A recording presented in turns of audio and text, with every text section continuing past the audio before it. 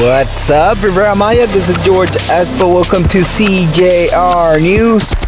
On this day, May 26, 1923, inaugural 24 hours of Le Mans endurance race for cars starts through public roads around Le Mans, France. Inaugural winners André Lagacé and René Léonard from Chernard and Walker, France.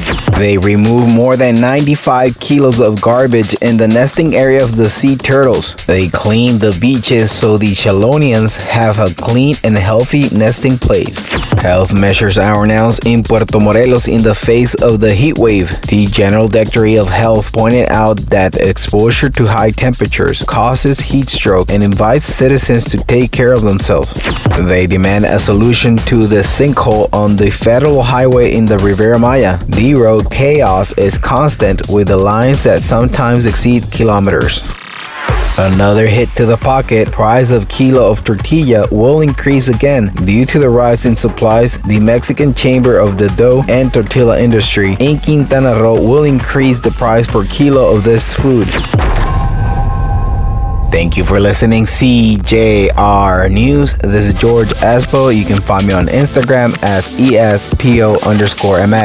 Don't forget to subscribe to our podcast on Google, Spotify, and Apple. Thank you and goodbye.